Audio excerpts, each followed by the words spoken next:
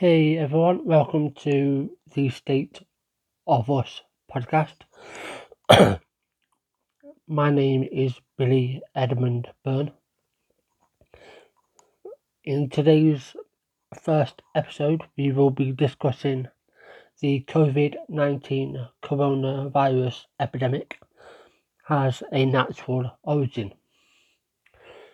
Firstly, before I get into it, I just want to say that I hope everyone is staying safe, doing all they can to self-isolate. If you have to go out on for emergencies, please do keep 2 meters apart. But yeah, let's get right into it. The novel SARS-CoV-2 coronavirus that emerged in the city of Wuhan, China last year and has since caused a large-scale COVID-19 epidemic and spread to more than 70 other countries is the product of natural evolution.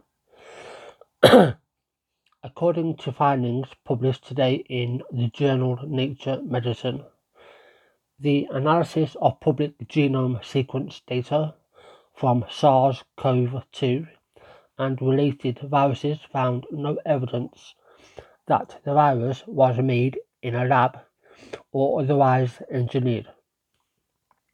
By comparing the available genome sequence data for known coronavirus strains, we can firmly determine that SARS-CoV-2 originated through natural processes, said Christian Anderson, PhD, an associate professor of immunology and microbiology at Scripps Research and corresponding author on the paper.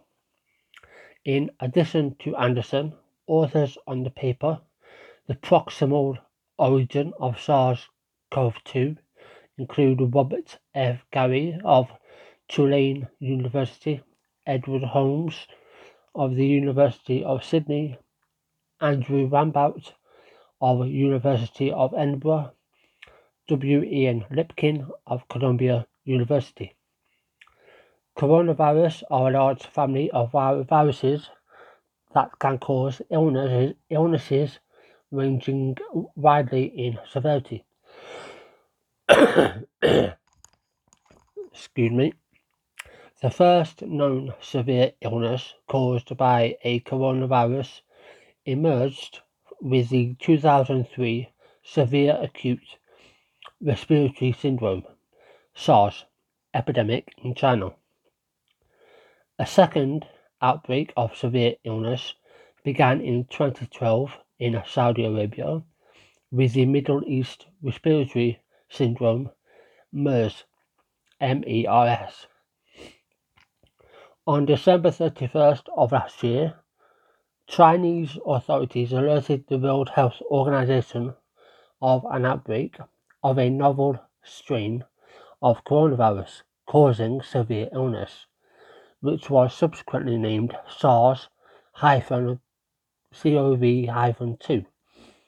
As of February 20, 2020, nearly 167,500 COVID-19 cases have been documented, although many more mild cases have likely gone undiagnosed.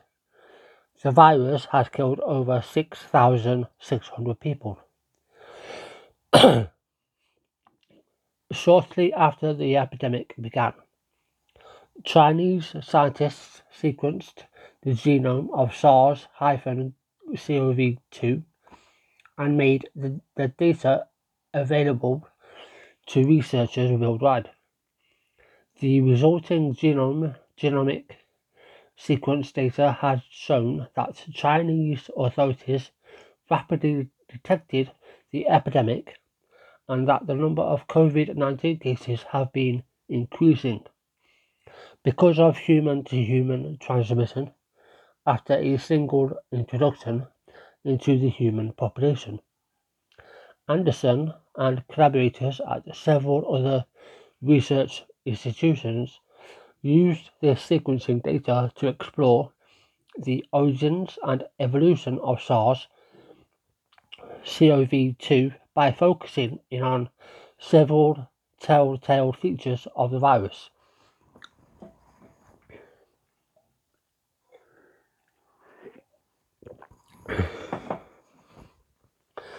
Sorry for the slight pause there, just taking a drink. And before I carry on, I do want to mention that we are on Twitter. So if you'd like to go and follow us over on Twitter, where I will be holding polls and letting in on upcoming episodes. You can find us at State of Us Media on Twitter. That's twitter.com/State of Us Media.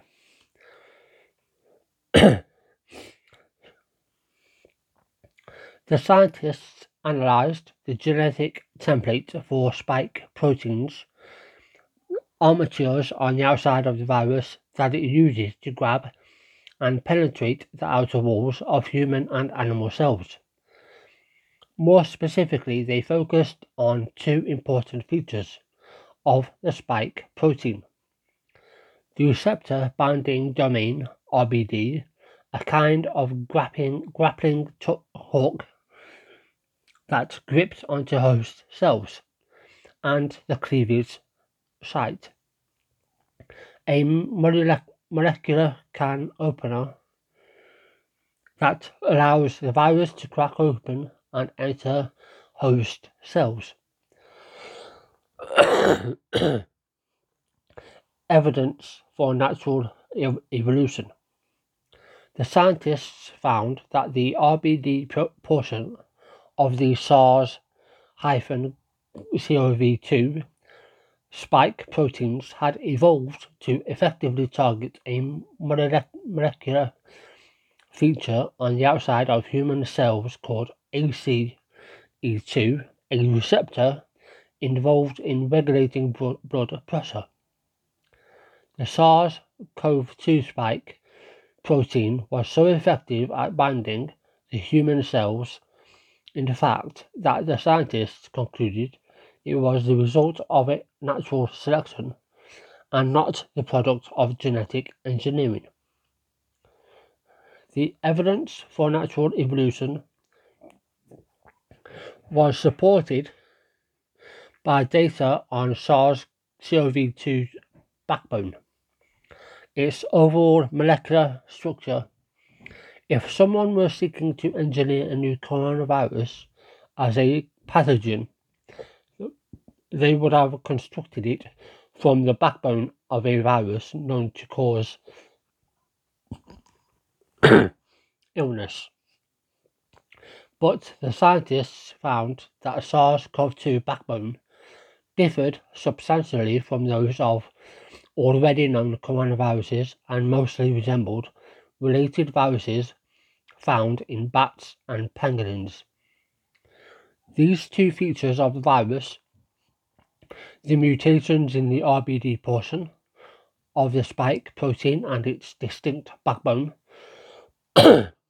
rules out laboratory manipulation as a potential origin for SARS-CoV-2, said Anderson. Josie Golding, PhD epidemics lead at UK-based Wellcome Trust, said the findings by Anderson and his colleagues are crucially important to bring an evidence-based view to the rumours that have been circulating about the origin of the virus. SARS-CoV-2 causing COVID-19. They conclude that the virus is the product of natural evolution. Golding adds, ending any speculation about deliberate genetic engineering.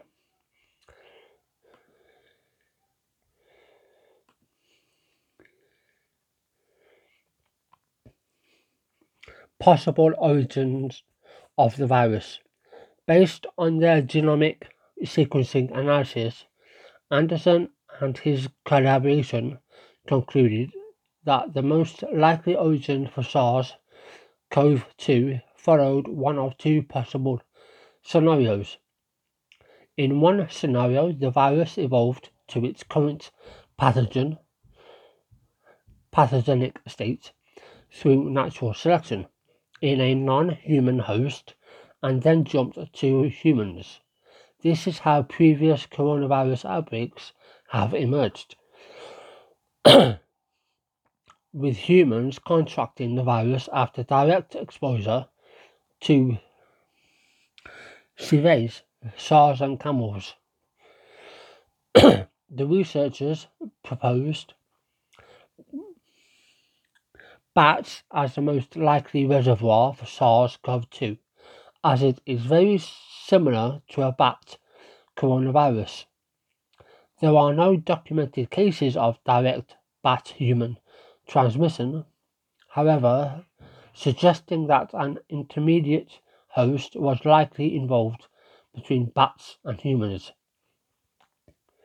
In this scenario, both of the distinctive features of SARS-CoV-2 spike protein, the RBD portion that binds to cells, and the cleavage site that opens the virus up, would have evolved to their current state prior to entering humans.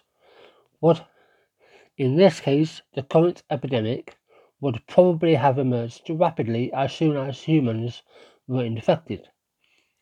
As the virus would have already evolved, the features that make it pathogenic and able to spread between people.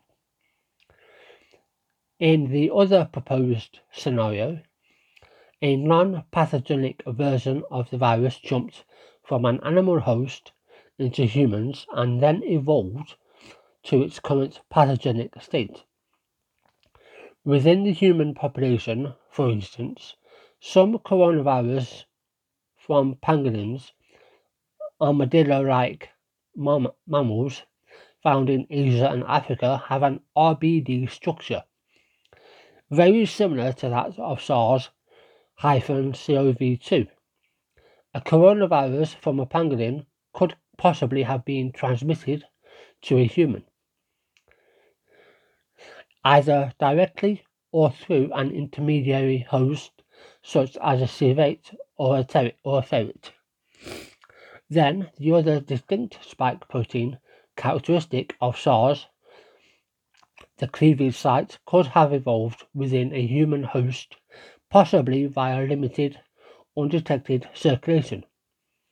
In the human population, prior to the beginning of the epidemic, the researchers found that the SARS-CoV-2 cleavage site appears similar to the cleavage site of strains of bird flu that has been shown to transmit easily between people. SARS-CoV-2 could have evolved such a virulent cleavage site in human cells and soon kicked off the current epidemic, as the coronavirus would possibly have become far more capable of spreading between people. Study co-author Andrew Rambaugh cautioned that it is difficult, if not impossible, to know at this point which of the scenario is most likely. If the SARS-CoV-2 entered humans in its current pathogenic form from an animal source, it raises the probability of future outbreaks, as the illness-causing strain of the virus could still be circulating in the animal population and might once again jump into humans. The chances are lower of a non-pathogenic coronavirus entering the human population and then evolving properties similar to SARS-CoV-2. Funding for the research was provided by the US National Institute of Health the Pew Charitable Trust and the Wellcome Trust, the European Research Council, and an ARC Australian Laureate Fellowship.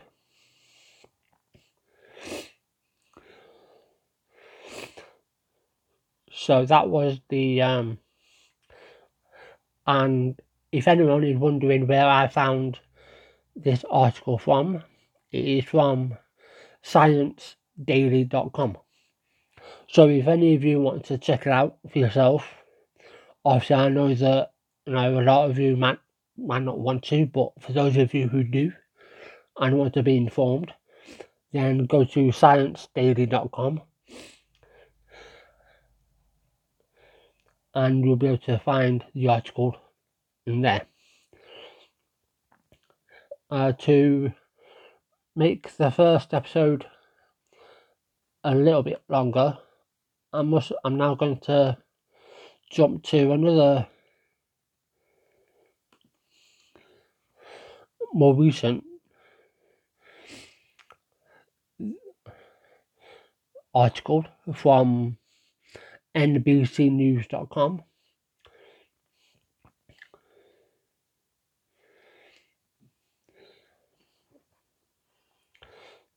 Houston, 2 weeks ago, Houston Methodist Hospital opened a special unit to treat critically ill coronavirus patients. The city had reported only a handful of confirmed cases at that point. The city had reported only a handful of confirmed cases at that point, but the hospital's 24-bed coronavirus ICU filled up in only about a week, far faster than doctors anticipated.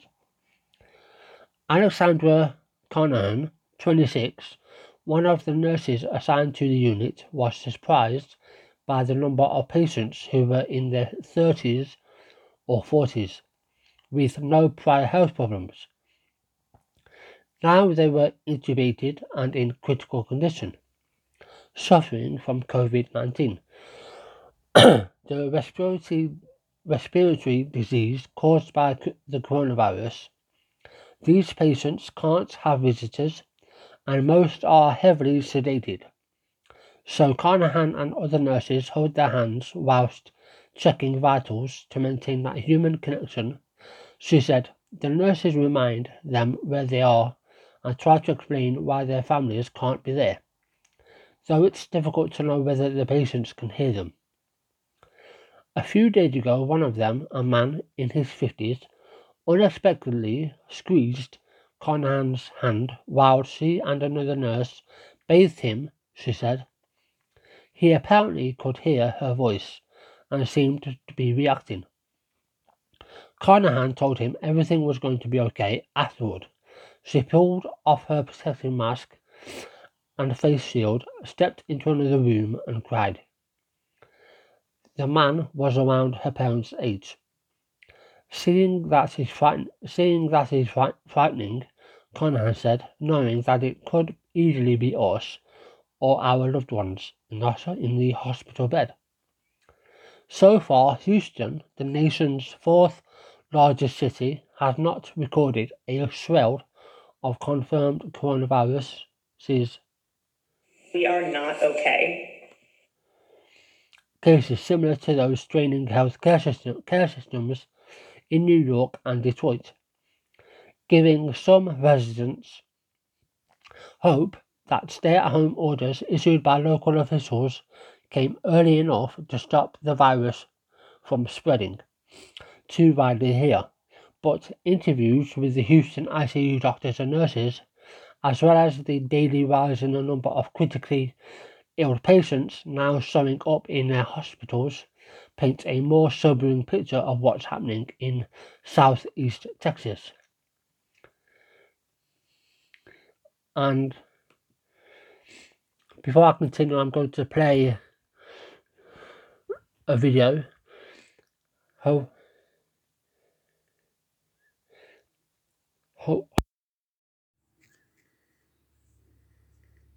We are not okay. We are tired and we are scared. If I infect my husband or my 4-year-old daughter, who I haven't hugged or kissed in weeks now, it'll be my fault. It is a ruthless irony.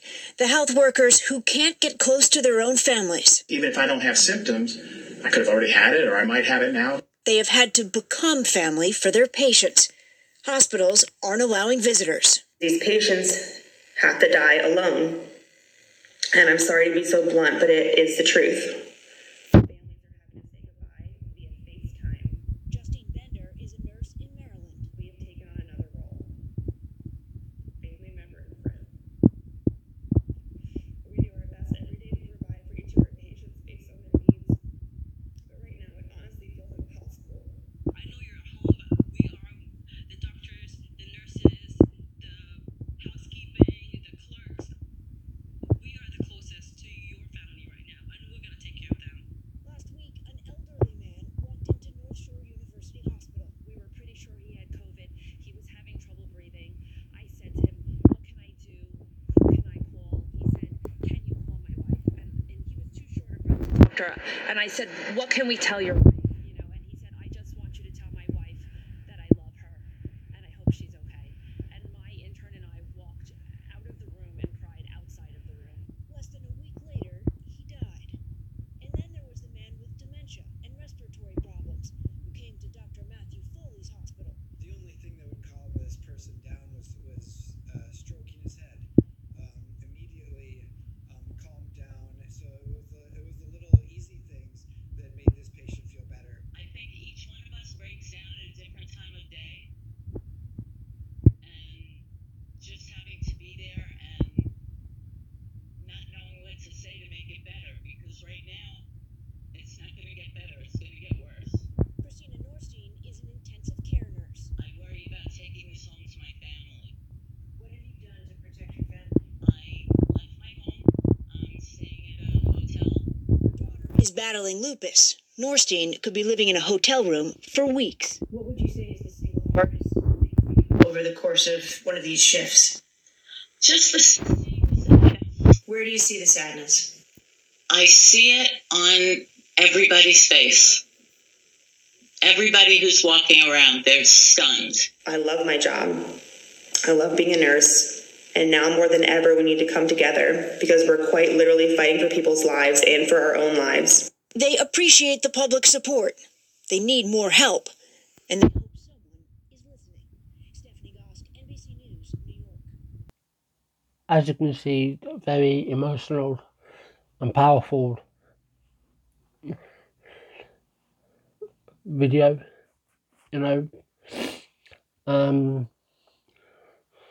they are doing the best they can, but obviously it's very heartbreaking as well, seeing patients come in. And I would just like to thank not only doctors and nurses all around the world, but I also would like to thank our doctors and nurses who work for the NHS.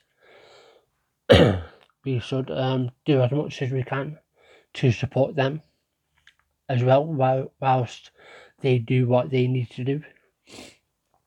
But I'm going to carry on, and then we're going to continue to close this one out. While limited testing has prevented officials here and across the state from getting a complete accounting of how many people have been infected with the coronavirus, hospitals in Greater Houston have seen a steep increase, 40% over 4 days, in the number of patients believed to be suffering from the virus. According to a daily census of hospital admissions collected by the Southeast Texas Regional Advisory Council, which helps coordinate emergency response efforts, full coverage of the coronavirus outbreak.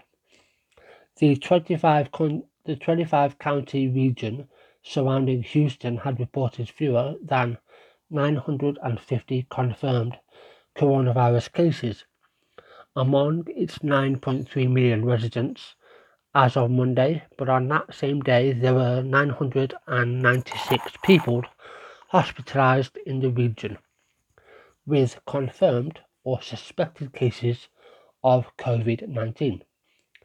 According to the Advisory Council count, that figure is not cumulative and does not include patients with COVID-19 who were hospitalized and released before Monday.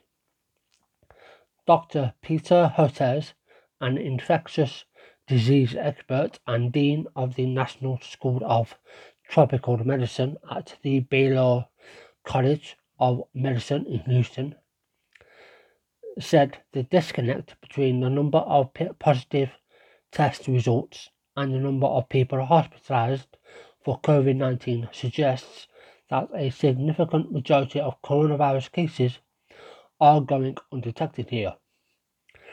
We know that about 1 in 5 or 1 in 10 COVID-19 patients needs to be hospitalized. So what you're seeing in hospital admissions would suggest that the actual number of cases could be 5 to 10 times higher in Texas than what it's been reported to this point, he said. In an interview with the Houston Public Media on Thursday, Harris County Judge Lina Hidalgo, the county's top elected official, said public health officials are looking to hospitals for insights on how badly the virus is spreading. Really, the most accurate information, because of the lack of widespreading testing, comes from the hospitals. Hidalgo said they're still seeing the rates of COVID patients going up exponentially. So we know right now we are very much tracking the path that Italy or New York were on. So I know it's not a particularly great topic to cover, especially for the first official episode, but I think it's vitally important that we discuss these things, and it's important that we understand,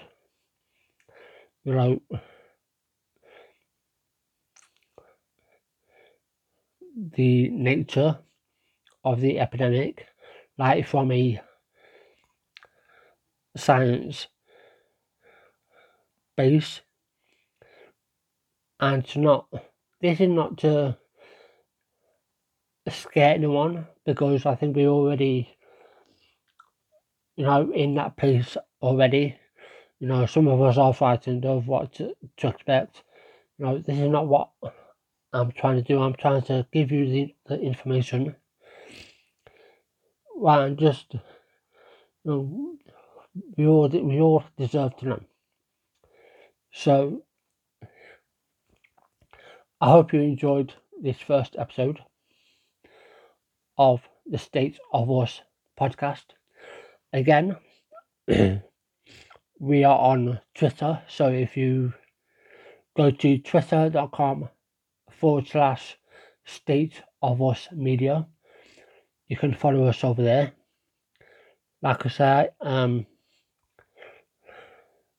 I'd like to hear your feedback, and this is one way you can do it. So yeah, I hope you are all staying safe. Remember, wash your hands, stay 2 meters apart, don't go out, only go out if it's an emergency. So yeah, I hope you enjoy the rest of your evening, night, morning, wherever you are, and until next time, this is the State of Us podcast, signing off.